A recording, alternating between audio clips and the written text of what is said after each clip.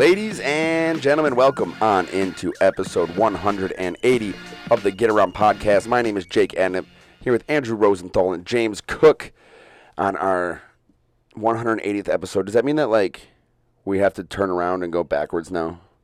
We did a full 180. All right, so next week Do we go? It's 179. Yeah, we go back to 179 now. I don't think that's the way it works. And when you do a full 180, isn't that what it means? You turn around? Do a full 180. I don't know what you're talking about. It's like the Dua Lip song. It's a TikTok challenge. I don't have TikTok. We've talked about this for years. You've been here for like 2 years, and for the moment you got here, we crapped on TikTok, didn't we? You know, it's funny. You know why we crap on TikTok is because I feel like I'm a geriatric.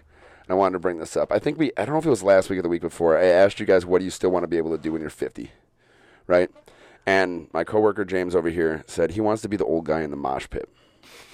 And I wanted to bring this up because I went to a concert this past weekend, and I'm not the old guy, but I found myself in several mosh pit.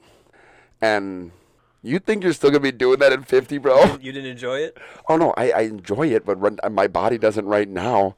I am hurting. My back is killing me. I just drove 4.5 hours with my back, and I'm just like, oh, my God. There was a wall of death on Saturday evening, and, yeah. That's something you have to experience at least once, but it's something you don't want to feel the day after. I've done once. I've been in the mosh pit at like Static X. This guy. And Rollins Band and Cypress Hill. Yeah, you probably getting punched in the face and whatever it takes. Yeah, most people in the mosh pit are pretty respectful. Oh, I mean, until you do something bad. There's usually good mosh pit etiquette. Yeah. Somebody falls down, you pick them up. There's an etiquette. Yeah. You know, somebody immediately get them off the ground. You know, you're not going for the face or nothing like that. But when you're doing a wall of death and there is 20 people behind you and there's 50 people in front of you, there's not much you can do about it. I learned that this weekend. I've never been in one of those before. Have you? Like the full wall of death where they split it directly down the middle and just have you literally sprinted each other? I don't think so. No, I've just. That's how they start the mosh pit. No, like that is a mosh pit, but that's what they do is they make the whole crowd split down the middle, right? Give it like 15, 20 feet between the crowd, and then everybody just rushes at each other and start mosh pitting. And he did it all the way from the front all the way to the back. And it was like, I guess we're doing this. The only time I've ever been in a mosh pit was small concert venue. I mean, like 50 people concert venue.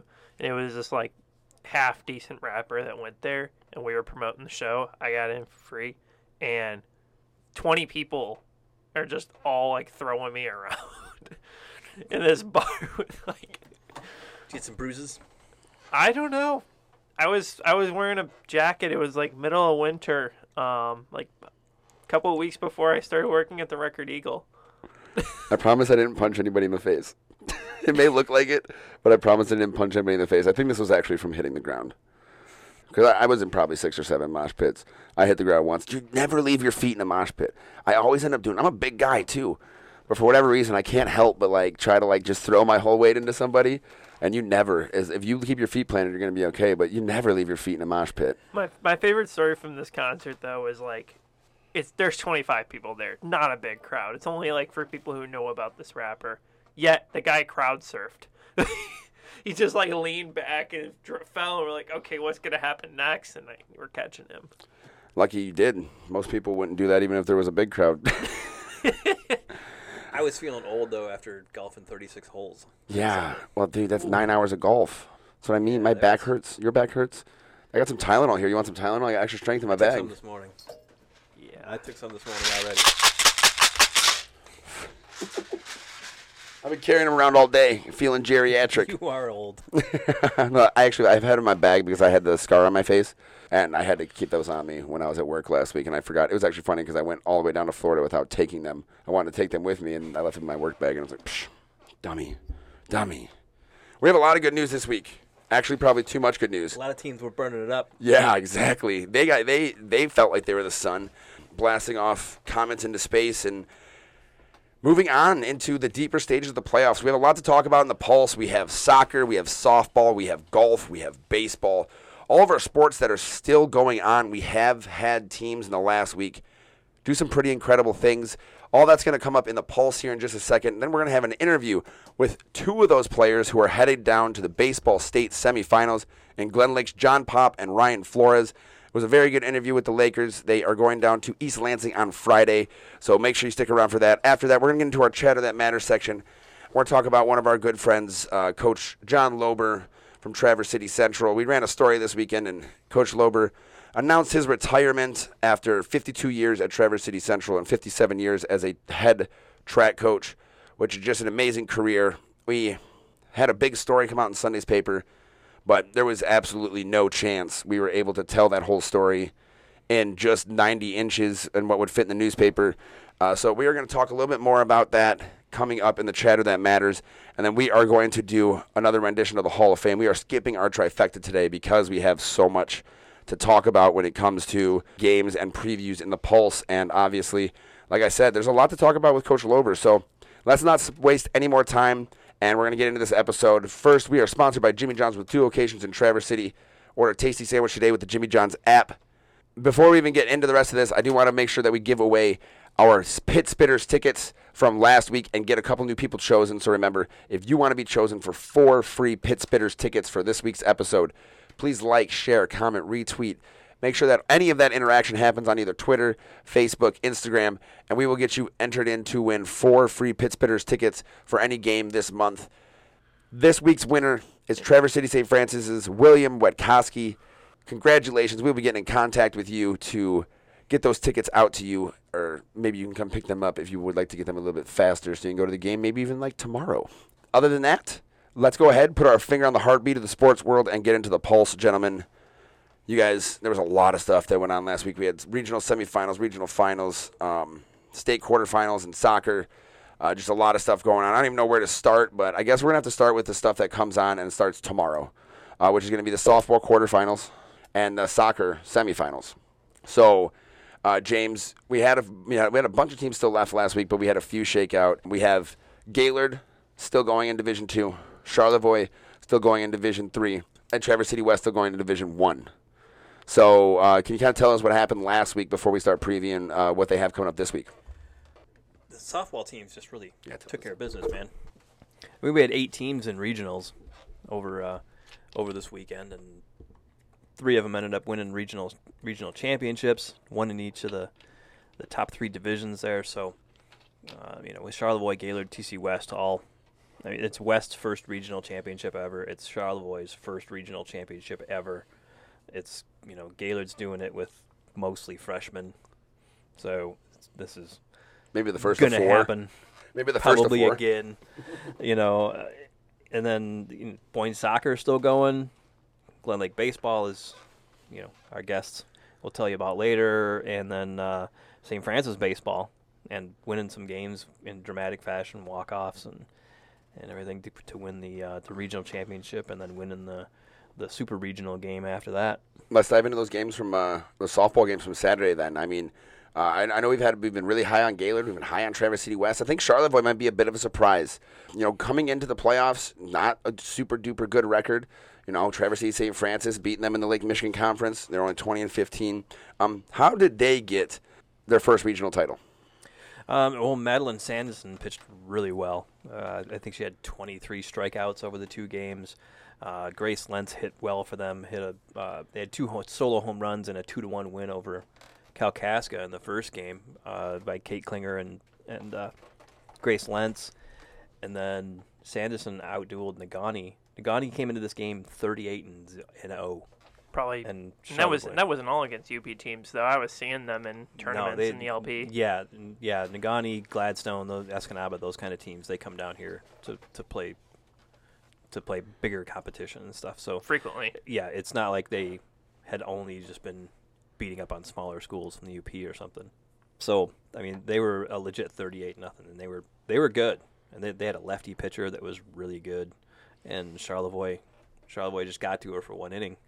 Got all 3 of those runs in 1 inning after a girl from Nagani got a solo home run off of Sanderson. The bottom of the inning, Charlevoix responds with 3 runs, and that's the only scoring. Every other inning was no runs.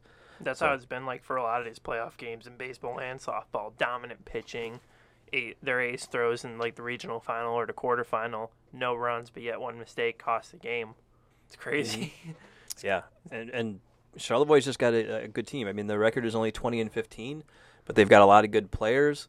They've had to go through some changes this season. They had some players out earlier in the year with COVID and things, so they were playing without some players. They moved some younger players into the lineup and did some lineup changes, all that kind of stuff. And I think Sanderson really kind of came into her own as their number one pitcher. They're doing the old cliche, peaking at the right time. Yeah. Now, what's their game look like for this week?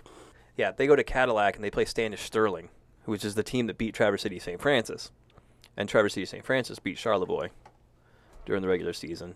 Not like blowouts or anything, but they beat Charlevoix. So they've got a tough task ahead of them.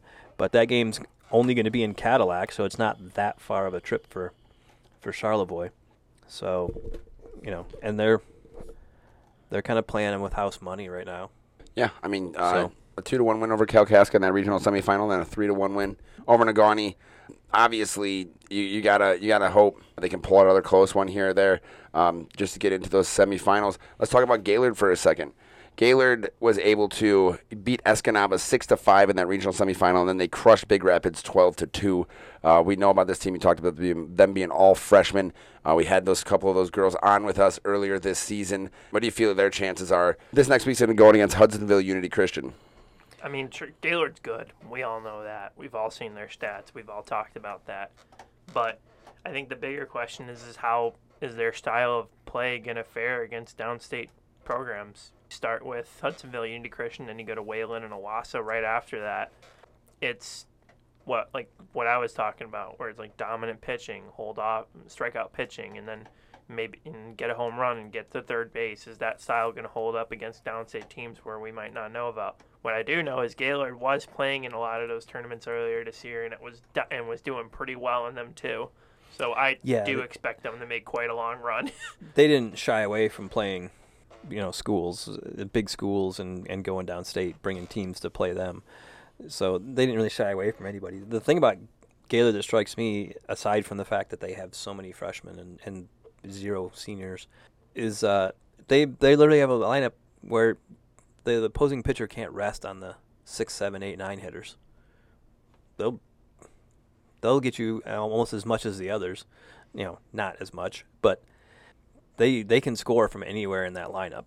And they did against Big Rapids. Yeah. I mean, they put up a big fifth inning to enact the mercy rule. That was a close game for a while, and then they just busted open a big inning because the whole lineup hit, and next thing you know, mercy rule. I mean, that they're very capable of busting it open and having a couple pitchers like Avery Parker, Jaden Jones, who have thrown no-hitters, perfect games. Yeah. And Eddie Radulski. So they got 3 reliable arms to go to. Exactly, and they only have, 3 games left, so who knows what they do. But, the one thing there's only one team that beat them all season, and that was Division I Traverse City West, who is now a quarterfinal team of their own. For the first time ever. Yeah, I mean, they started making history when they beat Gaylord and got a share of the Big North Conference title. That was the first one since 2006. Then they won their first district since 2004, which means that they're going a little bit further, first regional title ever. Brittany Steimel, Lydia Hymas, we had them on this podcast as well. We got a bit of a chance to know the Titans, but, what do you think their chances are here going into Division I against Granville? I like their chances. I mean, teams in the regional, you saw a team give up a home run to Brittany Steimel and then Walker intentionally after that. And so what happens? Hymas comes up and hits a 3-run homer. So teams are going to learn. Teams are going to learn you can't bat around those. You can't pitch around those two unless you want to just walk both of them. And then run into Janie Selecki. Or something, yeah. And then you got Janie Selecki, who's a power hitter of her own. So, I mean, they've got another good order, I think, top to bottom. And Steimel as a pitcher, I mean, she'll go the rest of the way. She threw every pitch in regionals. And it was, 94 or something on Saturday. Dave Kenny said that she was just pitching on guts. I mean, in that heat and throwing 14 innings or whatever it was. So it's not an easy day on Saturday if you were throwing both games like what Steimel did and what Sanderson did. Yeah.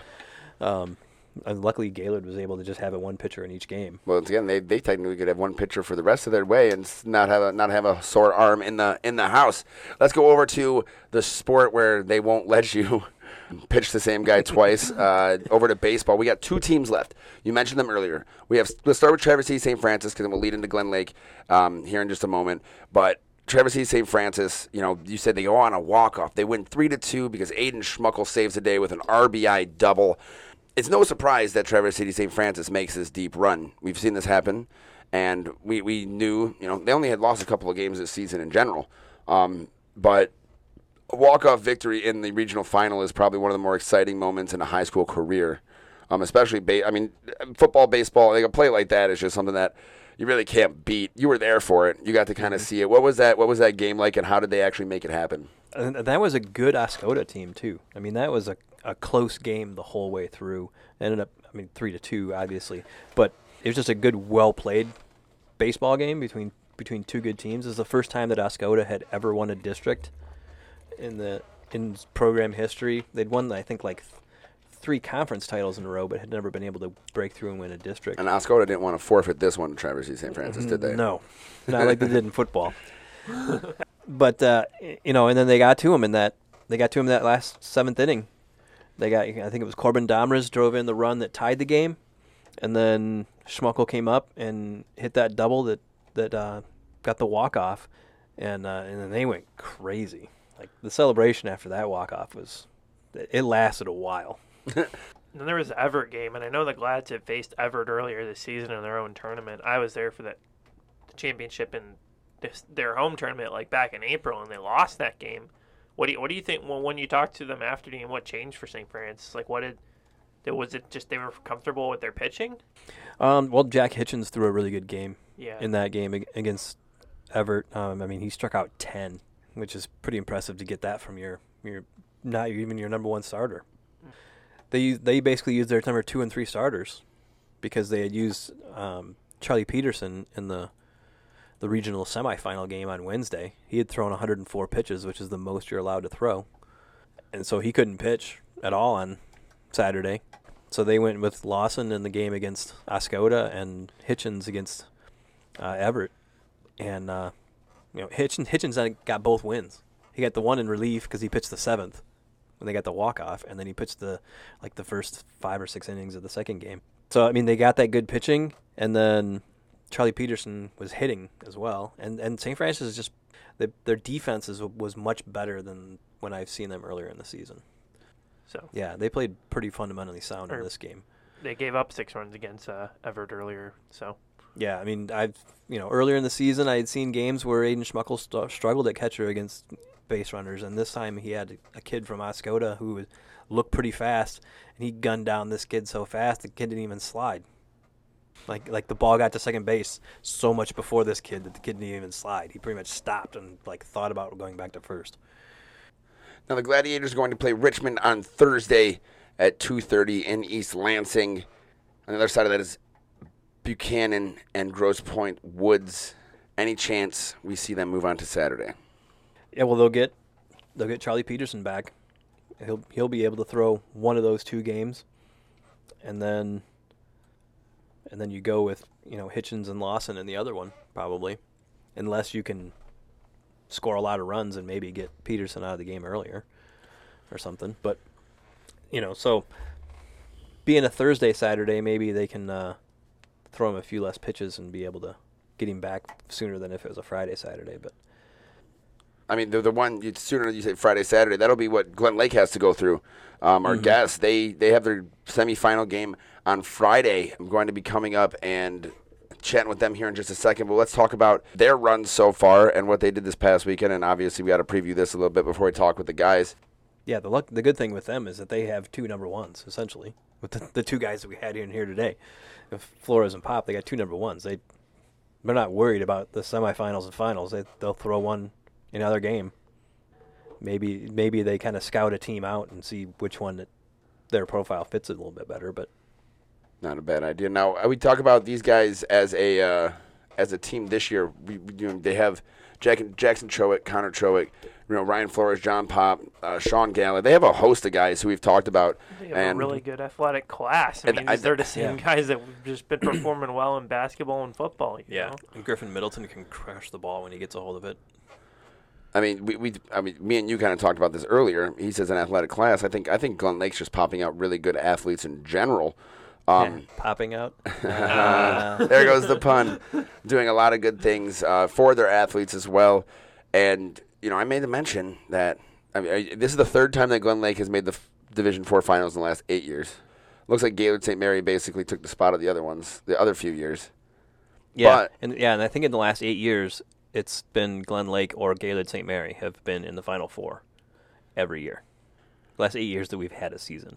Now, I just want to bring that up because Glen Lake has, just in the last 3 years, a basketball, football, and hopefully, I guess semifinal will count because they're going out to Michigan State anyways, but a finals appearance, boys sports with football, basketball, and baseball. What's that say about the school? That says a lot. I mean, especially getting there. Basketball, not an easy thing to do. Football, they've done it twice. So they have good coaching, good leadership that seeks out coaching. It's an attractive job. Like, you want to coach at Glen Lake. And it doesn't hurt having a good crop of athletes. Athletes are somehow you kind of got to have those. Athletes are somehow a plenty over at Glen Lake. They have some of the best facilities I've seen for the smaller schools in our area. We're excited. We're excited to see what our teams do over at the state finals this weekend at Michigan State. All of the softball and baseball state finals will be taking place in East Lansing at MSU over the weekend. Let's go ahead and get into a different sport real quick. One other thing we have to preview and not just look back on is soccer. We had 2 teams left as of last week, and Cadillac ended up falling in the regional final 2-1. And then Boyne City ended up winning their regional final 2-1. Boyne City is our only team left, and they are in the state semifinals. Hudsonville Unity Christian. We had the Normal Sisters in here a couple weeks ago, and they are just explosive. They just gave up their first goals of the playoffs in that last game, but they're in the Final Four for the second straight year. They lost to the eventual state championship winner in 2019. I know that they're back for blood this year. Did you see what they were able to accomplish last week, James, and kind of get a chance to talk to them about where they're headed? That regional final that they had, or quarterfinal, whatever you want to call it, against Big Rapids. The score was 2-1, but Boyne City really controlled and dominated that game. The shots on goal, I think, were 20-2, and one of those was a direct kick that Big Rapids scored on. It was from about 10 yards outside the box, and this girl just placed one perfect. They didn't have a chance. Other than that, they pretty much didn't do hardly anything on defense. Oof. On offense. Boyne City had the ball almost all the time. They were getting shots. They were getting some pretty quality shots too. They just had a few that they weren't able to finish. But Big Rapids was kind of keeping a bunch back on defense. They weren't packing it in necessarily like the extreme pack in defense or anything, but they were keeping a little bit more back than you normally see. And they were marking the Nobles. Can you? It didn't really work. They were still getting quality shots. I know you said and scoring goals. I know you said it was 20-2. That's plenty of shots, no matter the quality. That's enough to pepper any goalie and at least put enough pressure on them to hopefully let a couple of in. Yeah. Jordan Noble got one. Allie Herrick got one, and that's all they needed. Yeah, which they usually have a lot more and let them score a lot less, but a win's a win, right? Yeah. Big Rapids goalie kept them in that game. She played out of her mind. It's this little. She wasn't very tall or anything, but man, she covered all the net and just was getting to shots that you normally don't see goalies get to. Yeah, so we have one more thing to chat about, and that is the Gulf State Finals. We had, I think, a couple of top 10 finishes by teams, multiple top 10 finishes by some local athletes. Let's go ahead and kind of chat about that. We have the Michigan Open coming this week, so we're not going to have any lack of golf in our lives. It sure is golf season. You want to talk about the state finals first. West had their best finish in the school history for the boys. Charlevoix, the top 10 as a team. Placed third as a team. Yeah. Charlevoix, I knew some of their top golfers were going to contend at the state level. It's not really one of those sports where you're going head-to-head against with teams. You're pretty much just playing the course. They're down there with Glen Lake that also was in the top 10. But Murphy Kehoe, kid second in the state for golf, shot a 143 overall. It's like 1 under overall. Yeah, Glen Lake finished 4th. Jake Bedoin from Charlevoix finished 4th overall. A lot of good finishes there. Interesting thing, they're going to lose Jake Bedoin, their best golfer. Yeah. But Raiders coach Doug Drenth doesn't seem to be all that worried because he seems to really like the rest of this team and what they're going to bring back next year. He was talking about how between Friday and Saturday, between the 2 rounds of golf, he had to text the kids on the team and tell them to come back to the hotel from the putting green. They were still out on the putting green. After the round, they all went to the putting green and were just sitting there putting, and he had to tell them, come back. Then then they played Saturday. They drive back to Charlevoix. They get off the bus, and they go golf. They're just like, no, the season's not really over. It's just we're gonna keep playing. Wes went through 10 cases of water, like Lois told us. Yeah, Lois and Mike Schultz both said that it was just really, really hot at that finals. I think that they went through 10 cases of water between the 2 golf teams. That doesn't surprise me. So if there's 24 bottles in a case, it's 240 water bottles between 10 golfers. Times 16 ounces is how many gallons? A lot. A lot. I'm not here to do conversions. I'm not here to math. We are here to convert over to our interview with Glen Lake's Jon Popp and Ryan Flores, 2 seniors who are on their way to East Lansing this weekend for the state semifinals in Division 4 for baseball. Let's go ahead and give a listen to that now.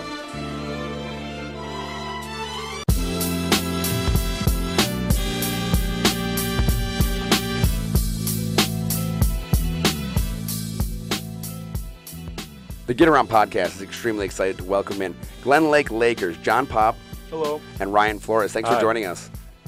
Now, we got to dive into our Freaky Fast 5 with these Lakers before they get into the state semifinals this week. We got to get to know them a little bit. John, I'm going to start off with you. What's your favorite type of foreign food? Oh, foreign food? Something with pasta. So Italian? Yep, anything. Yep. Okay, what about you, Ryan? It's probably got to be Mexican food. Glen Lake is within walking distance of Sleeping Bear Dunes. What's the best tips to go hiking and camping there? There's a lot of places to go around. Usually we just go to the Sleeping Bear Dunes just to hike. I know for the school at least that's what we do. So, has there ever been a time that they've made you do a dune climb as a workout? As a workout? Yeah. It's not really like a workout. We kind of just go there for fun sometimes. But we had a trip when we were in school. Yeah, recently. Yeah. When we just went there and hung out with our senior class. Yeah, it was fun. If you were going to have an actor play you in your biography, who would it be? Well, someone famous. Leonardo DiCaprio. Okay. I guess I could say Brad Pitt or someone. Yeah. You'd say Brad Pitt? Yeah. Okay. So we got The Departed coming out of here. We got a couple of gangsters. All right. What's your biggest pet peeve? Loud chewing. Okay. Yeah.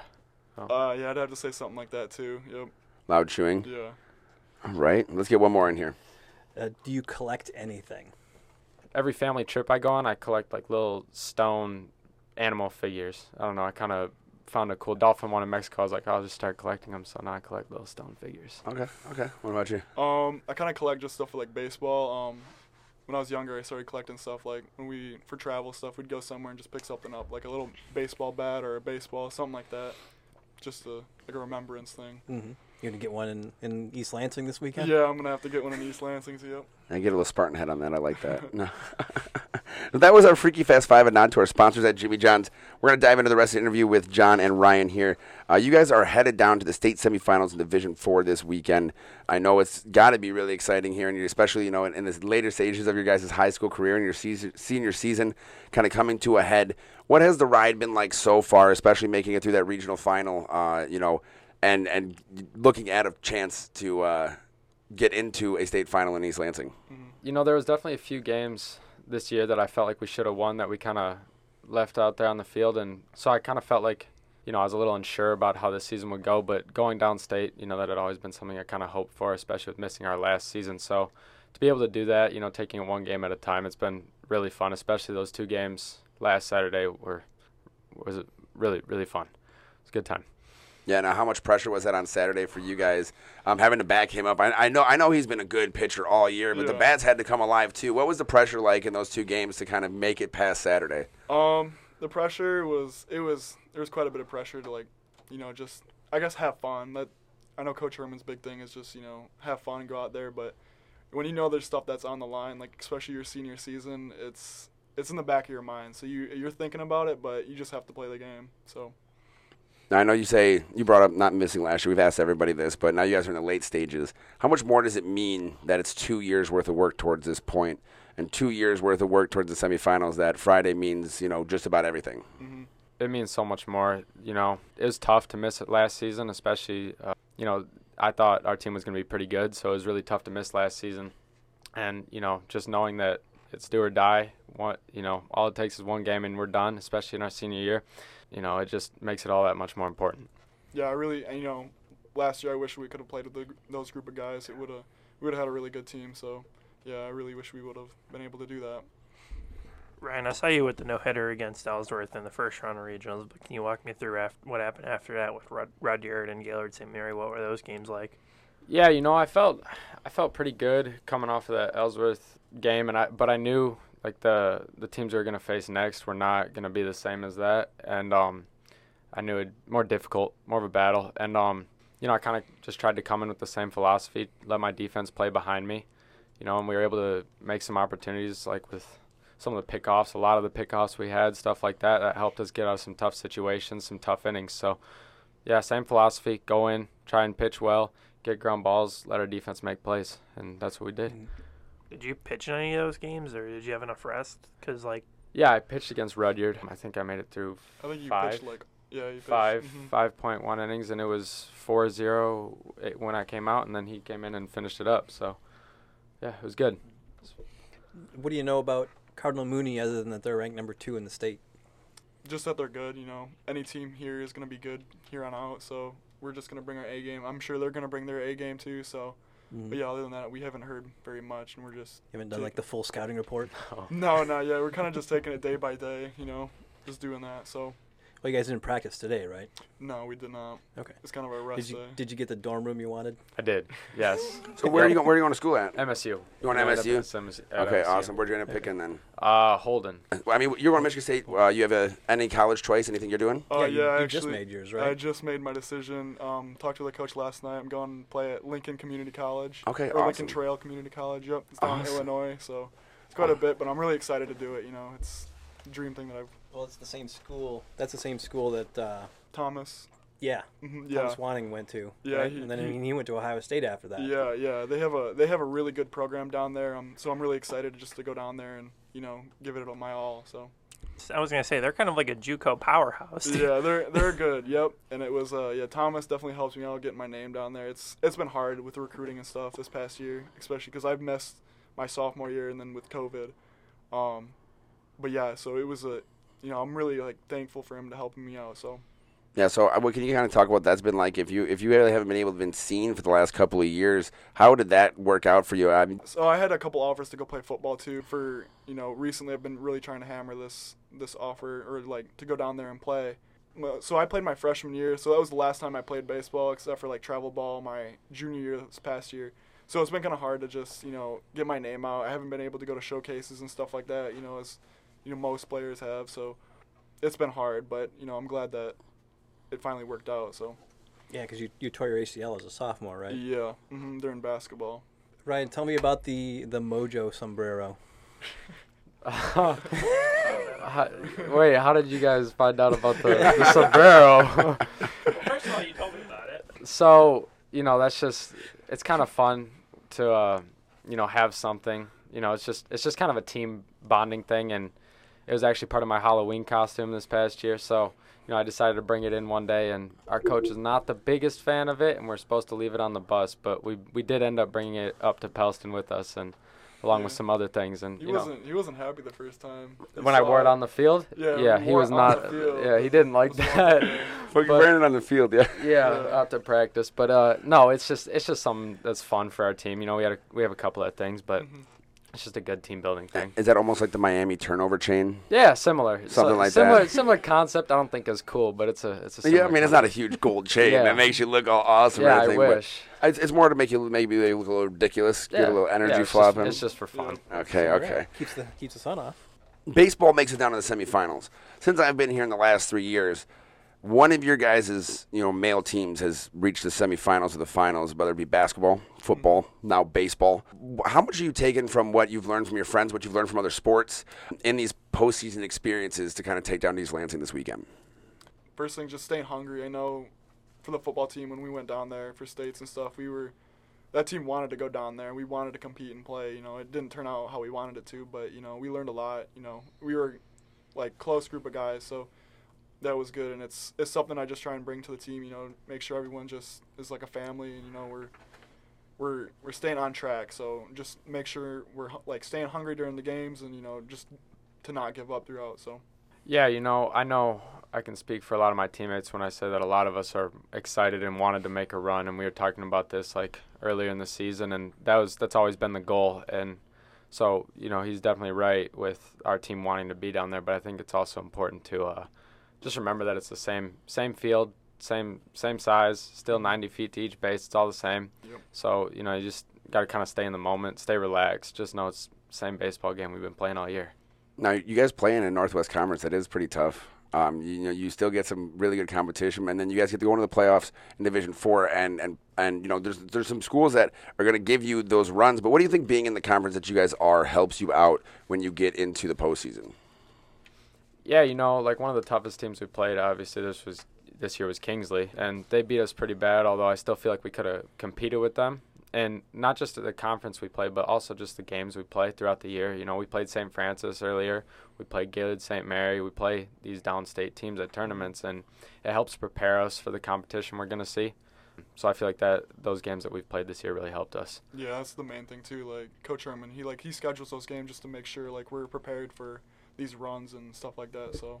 You guys kind of have been like a 1-2 punch on the mound, and I know I think it was you closed quite a bit. You at least come in that inning and a half, 2 innings if you have to after Ryan does a lot of the early inning work. What's the mentality? I want to know the mentality difference between you guys as a starter and as somebody who has to come in and back him up. There's always that interesting kind of chasm between the bullpen and somebody who's usually starting. I mean, can you guys kind of tell you what your different mindsets are when you have to take the mound? Yeah, I mean, I just try to come in, do the same thing every game, be consistent. I like to, I want to be consistent for my team, and so they know what they're getting from me, and I just try to stay steady and make it through as far as possible. And then, once I have to be pulled, whether that be because of pitch count or I'm struggling or whatever, I just know I can rely on my team, and, they'll be there. Mm-hmm. Yeah, for closing and stuff, I just got to come in there, stay calm. The situation I had at, regional final, kind of gave some runs up there, but I just had to get it under control and, just stay steady and, think about the team first. So, I know you brought up, pickoffs and everything like that. How much do you guys work small ball into your game and making sure that, every little thing you can do to get an advantage, happens? That is something that is preached by our coach a lot. He always tells us nails in the mansion, you don't see all the little pieces and all the little things that go into it. All you see is, the stuff like the regional championships, semifinalists, but it's all the little things that make all the difference, such as pickoff plays. We had a great throw from our center fielder this past that saved the tying run, it's just the little things that matter, and that is preached heavily by our coach. And we work on it too, quite a bit in practice and stuff. We have quite a bit of time that we just take out of the day and practice and, work on it just to perfect it. And bunting. Yeah, bunting Lots is. of bunting. I know the team doesn't like the bunting practice, but it's something we got to have or have to have in the bag, is what Coach always says. It's something he says we're always trying to be like downstate teams because they're really competitive and they're always working on this stuff. So. Well, you got to know how to field the bunt too. Yeah. I mean, just the other day I saw in a game where somebody bunted and first and third base both charged it, and the guy just was able to walk to first because the second baseman didn't come over and cover first. Yeah, it's something that we try and defend it too. We go over in practice as well as how to defend it. So yeah, it's easy once you understand how to do it, but it's definitely a big part of the game. What would you guys say is the biggest strength of your team, especially, after this whole season? You guys have been able to kind of work through some things and see what you had to work on. What do you think is the biggest strength that you guys have at this point? I'd say the biggest strength is just guys knowing their role. Like, we have guys on the bench that, don't see as much playing time, but they're a huge part of the team. Like, they're out there talking, making sure, like, we're communicating and, just having fun in general. So that's huge for us. So I'd say that's one of our strengths. Yeah, I would agree with that.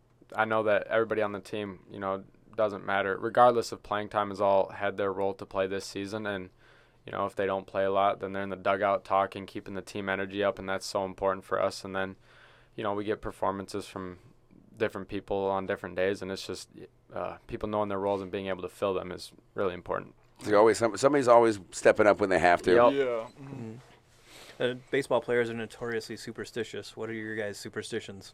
My superstition is just making sure, like, my breathing, if I can control that, like, I know I'll have, like, somewhat of a good game, but if I start to get my, like, heavy breathing and, it starts to get out of control for me, and so I try and work on that during the game. And yeah, I can't say I have any superstitions. I just try to do same thing, same routine every game. Just keep it steady. Including the sombrero. Yeah, including the sombrero. The sombrero. He worked that one in. I want to see somebody in the dugout wearing the sombrero. We're not allowed to bring it in the dugout. I wish we could, though. No. He won't allow it. Both of you guys are pitchers. What type of pitcher would you consider yourself? Strikeout, ground ball, fly ball. I mean, just painter. What do you guys consider yourself, or what do you strive to be? I try to, it's our team's philosophy, just pitch and let our defense play behind us. The goal is not to get strikeouts, it's to get playable balls that your team can make plays off of. So that's what I try to be. If strikeouts happen, that's great, but I try to just put the ball where I want, in a position to get playable balls for my teammates. That's my goal. Yeah, I'd say that, stats might say, like, I'm more of, like, a strikeout pitcher or something like that, or but I'm definitely just trying to get ground balls for our defense because I have a lot of trust in them. So. What's the best tip that you've gotten to enhance your ability on the mound when it comes to mechanics or technique? Because I know everybody's body works different with the way they throw, but what's the best tip that you've gotten to help you? I mean, there's a lot, there's just certain things that he wants to be consistent with all of our pitchers. I mean. Yeah, I know there's physical mechanics and stuff, but he preaches with me a lot. It's just mentality. Just go up there, just stay strong, stay calm. Just have fun up on the mound, and so I guess that's one of the biggest things he's taught me.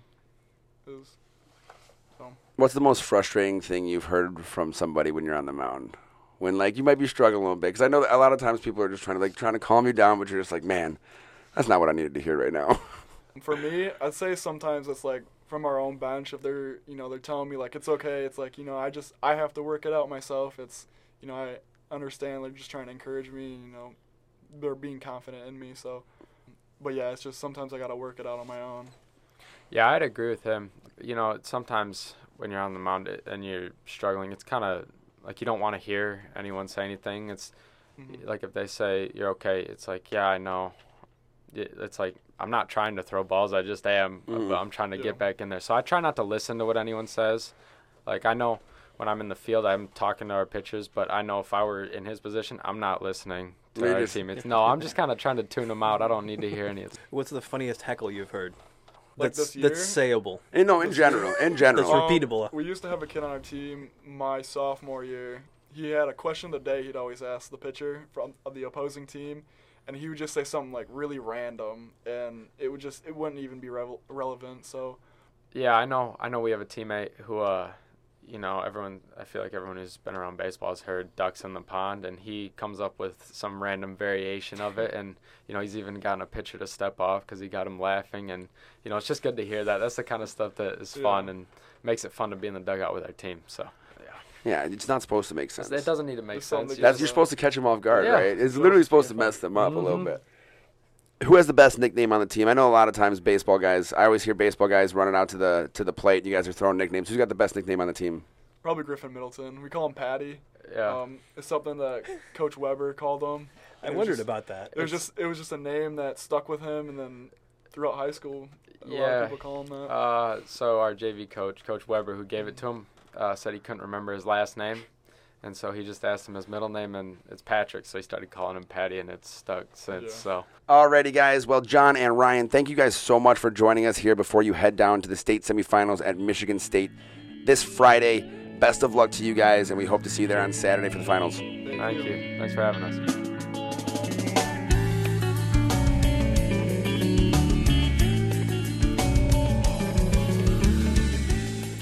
Another huge thank you to Jon and Ryan for joining us before their matchup with Reedon City Cardinal Mooney. That interview sponsored by Jimmy John's with 2 locations in Traverse City.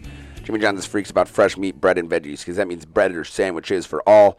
Freaky fresh, freaky fast, Jimmy John's freak, yeah. That's going to put us into our chatter that matters. And I kind of brought this up at the beginning of the episode. Our Sunday centerpiece this week was about the legendary John Lober, the track coach from Traverse City Central.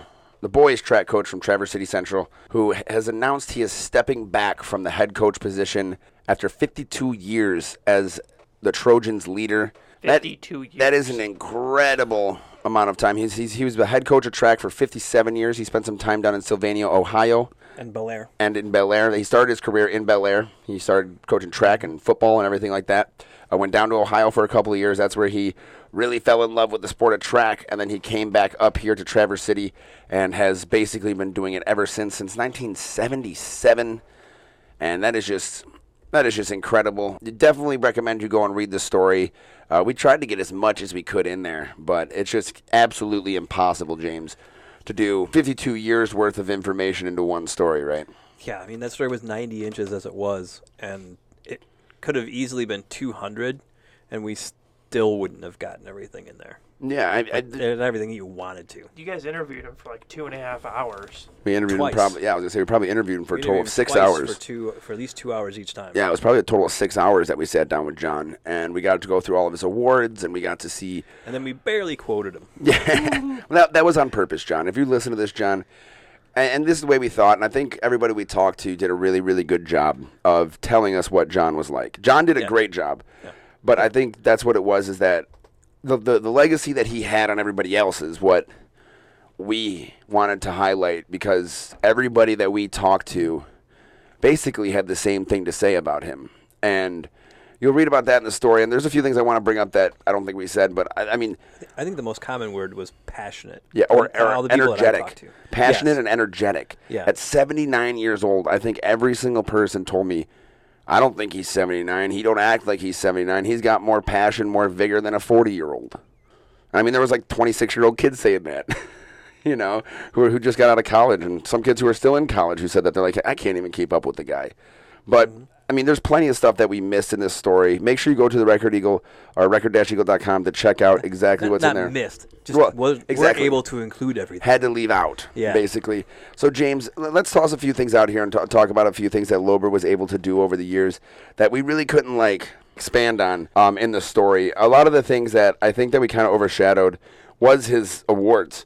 And when you look back at his list of awards and him actually earning National Track Coach of the Year, right, and National Pole Vault Coach of the Year from the NFHS and from USA Track and Field in different years and across his entire career, he has been well respected across the country for a long time.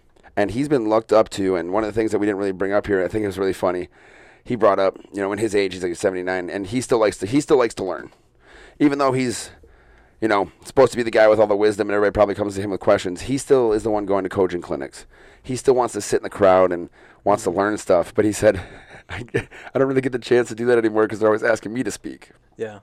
I mean, that was one thing that kind of struck me. I mean, he's been thinking about doing this for 5 years. And he really thought about it during the COVID year, but decided against it because he's like, well, I can't quit when they're down. I can't quit when they're down. So, but even this year, he still went to 3 clinics. Not to speak, he just went to 3 clinics. Like right before he's going to hang him up, he's still going to clinics and trying to learn stuff. Just one of those things that stands out as somebody who just won't stop.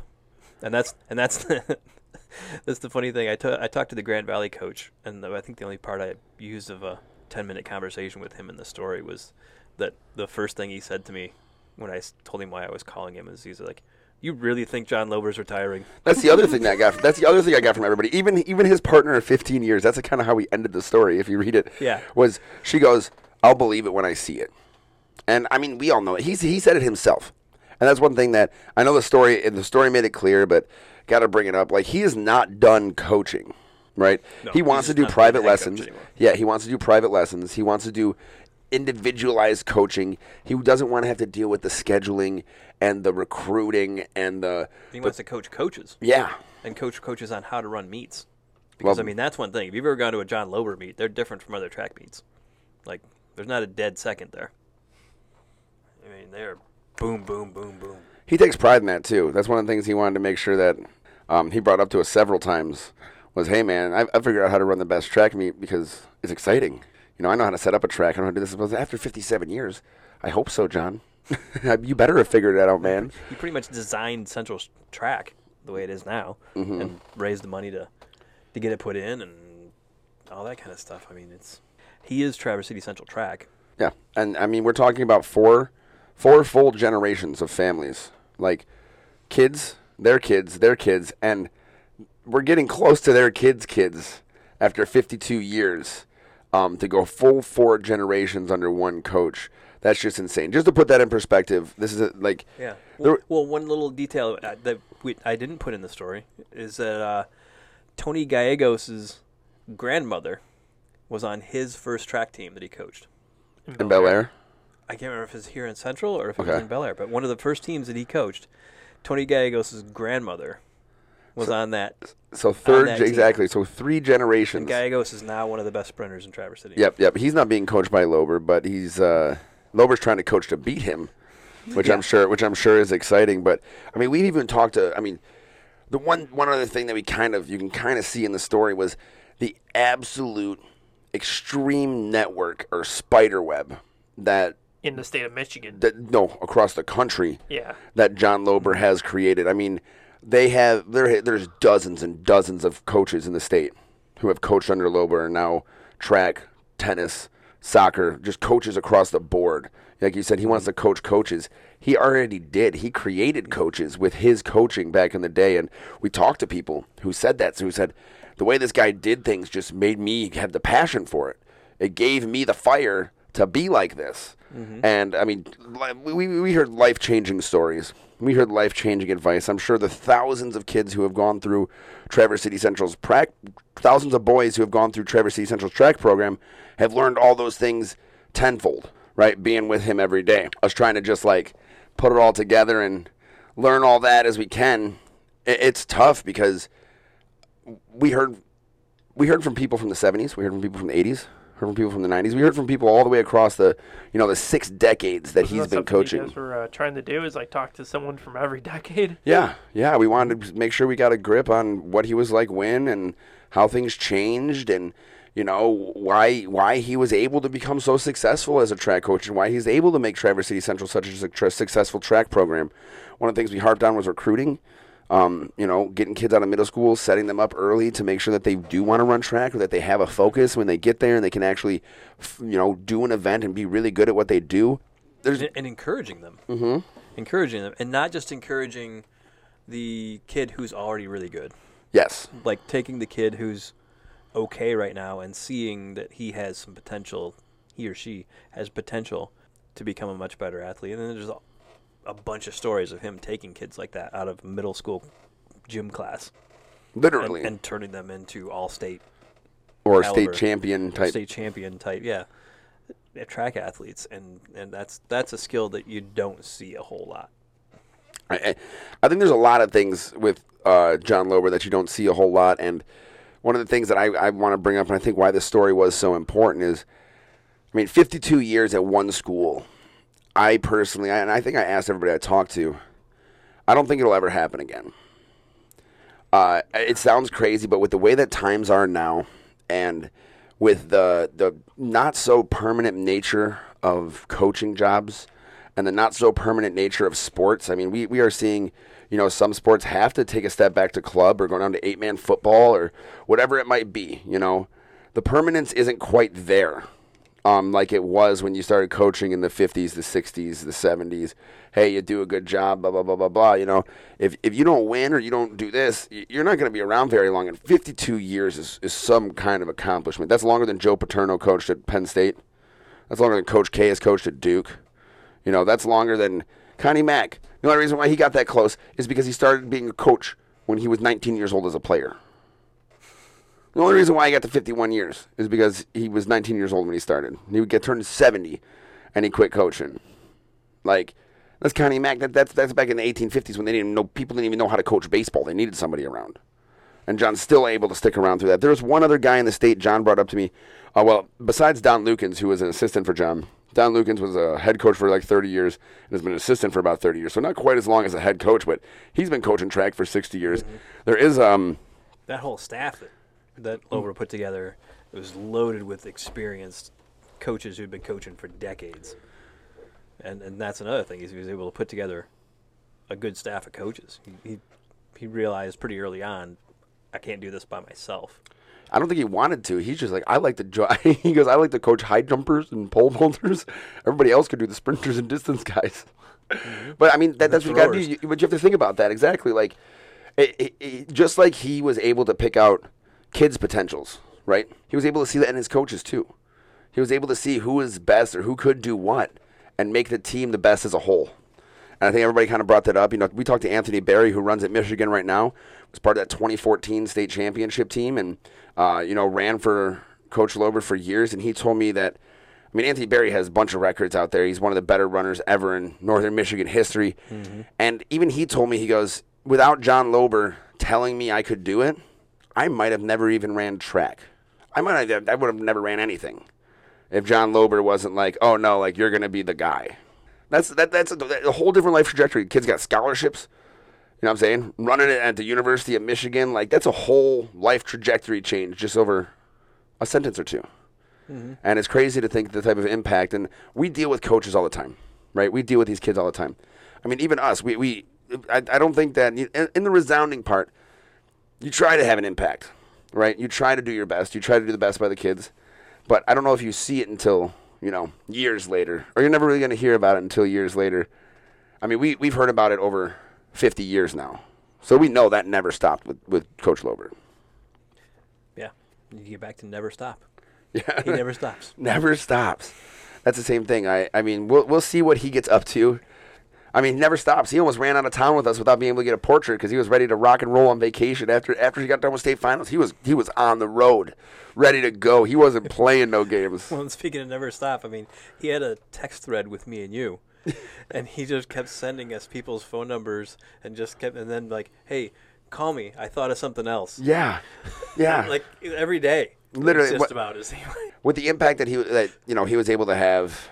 I think it was almost an understatement to just have a story. That's why we had to talk about it a little bit here. And I mean, the legacy that he leaves behind. There's only one guy in the state, and one guy that I could find in general, which was Don Sleeman in Ann Arbor, and he's been head coach down there for 55 years, right? And that's like just a bit longer than Lober. He retired, or he was retired I think a year ago.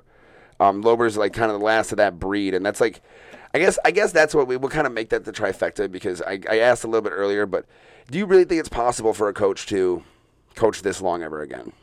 Like, I'm not even just the high school level. Big word. I know it is. Never is a big word. Never's a big word, but I'm on board with it being never. I don't know. I don't know what the situations are like in other states. But I mean, we know what the coaching situation's like right now, but a lot of things can change in like 1,000 years. I mean, humans weren't even really walking like a couple of thousand years ago. Yeah, but also coaches don't walk into coaching jobs when they're 20 years old. Exactly. That's the same thing. You have to work your way up as an assistant, and you could be there as an assistant for 5 or 10 years. You might be 35 before you get a head coach job. And then you got to go until you're almost 80. Yeah, or 90. And there's a couple of coaches. What are the odds you even live to be 80? I mean, there's a couple of coaches in our area that are in their 20s. I think people want to become coaches. It's something like when you're playing sports and you have a really influential coach, you're just like, I want that to be my life at some point. I think people know early in life that's what they want to do at some point. The question is when they actually start. And I think you don't see you talked about that guy in baseball that was a player coach when he was like 19 years old. That doesn't really happen now. It doesn't at all. No, it doesn't But happen. people know, like, they want to be coaches later in life. Like, there's a desire to coach, not like refereeing. But you just don't see people sticking around this long. That's the biggest thing. I mean, we talked about this at length a week or two ago on the podcast about how coaches, just all the stresses that they deal with and everything. If you're seeing coaches leaving sports because of that and being pushed out, Yeah.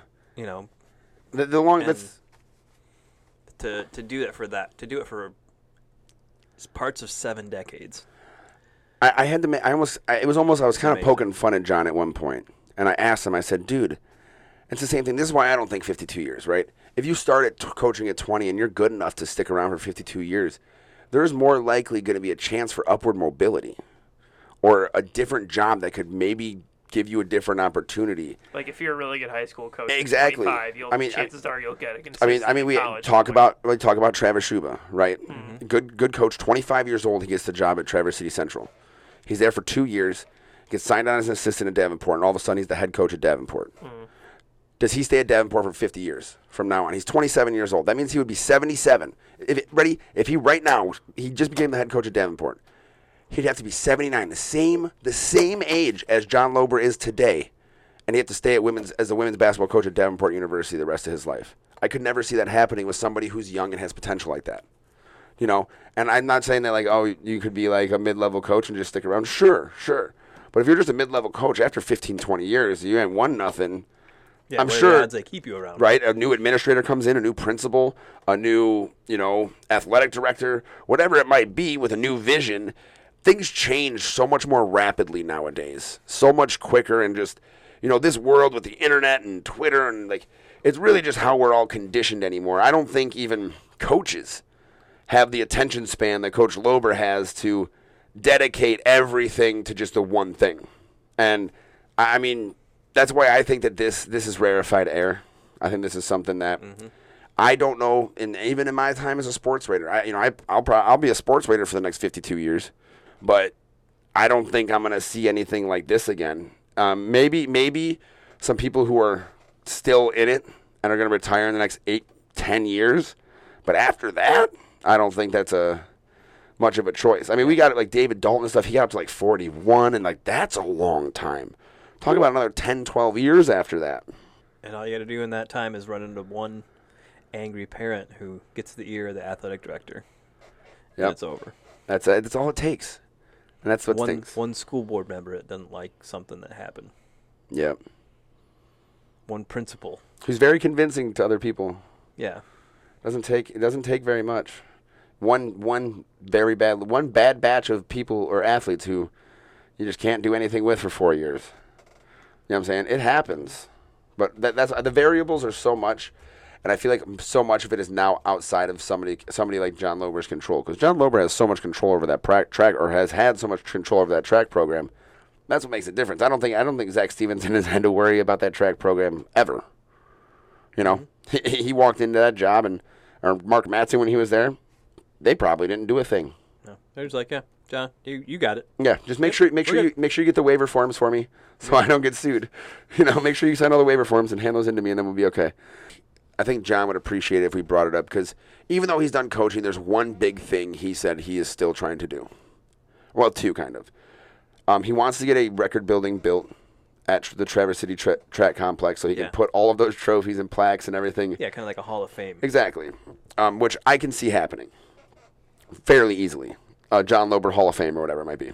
Yeah. The other one is he is pushing for, I think he said $20 million. Well, I don't know if he's pushing for exactly that. Money. But he wants something like what East Kentwood did for $20 million. Exactly. A full indoor track facility. facility and soccer facility and stuff like that, where they'll be able to vault and high jump and long jump and run indoor track meets all winter long in Traverse City, which makes so much sense because... Would that be something like both schools can use? No, it'd be something that everybody in Traverse City can use.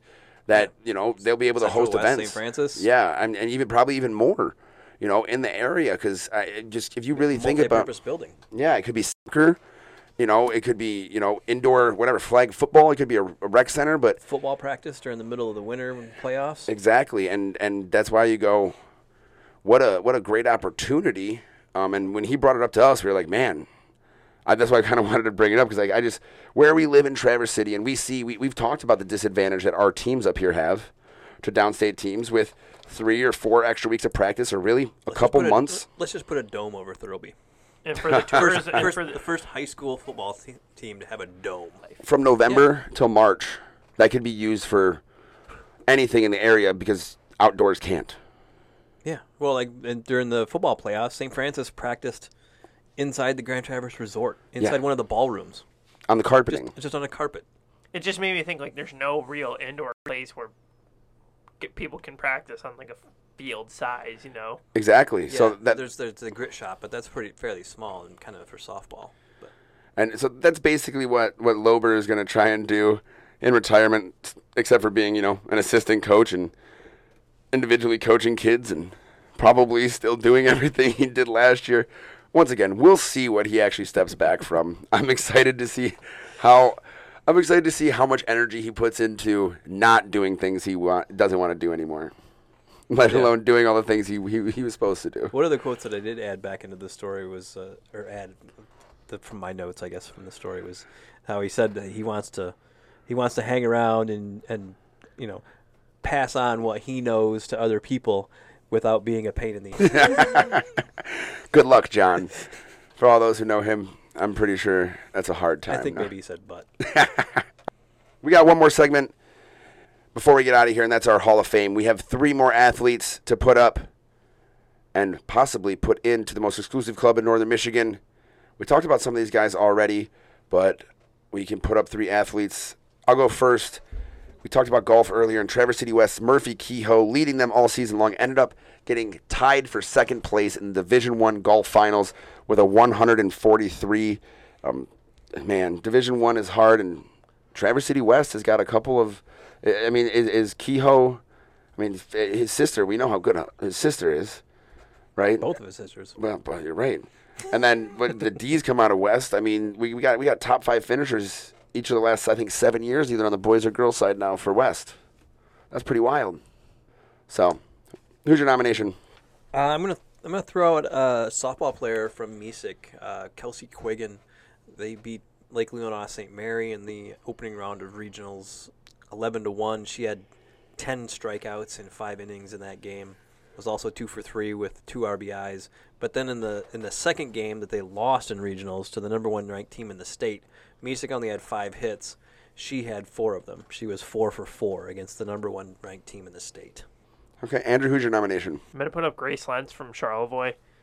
We talked about their postseason run earlier, but she had a home run in the game over Kalkaska with pretty good pitching. Just drove in one of her runs in the game against Negaunee. So, yeah, and she's a good shortstop, too.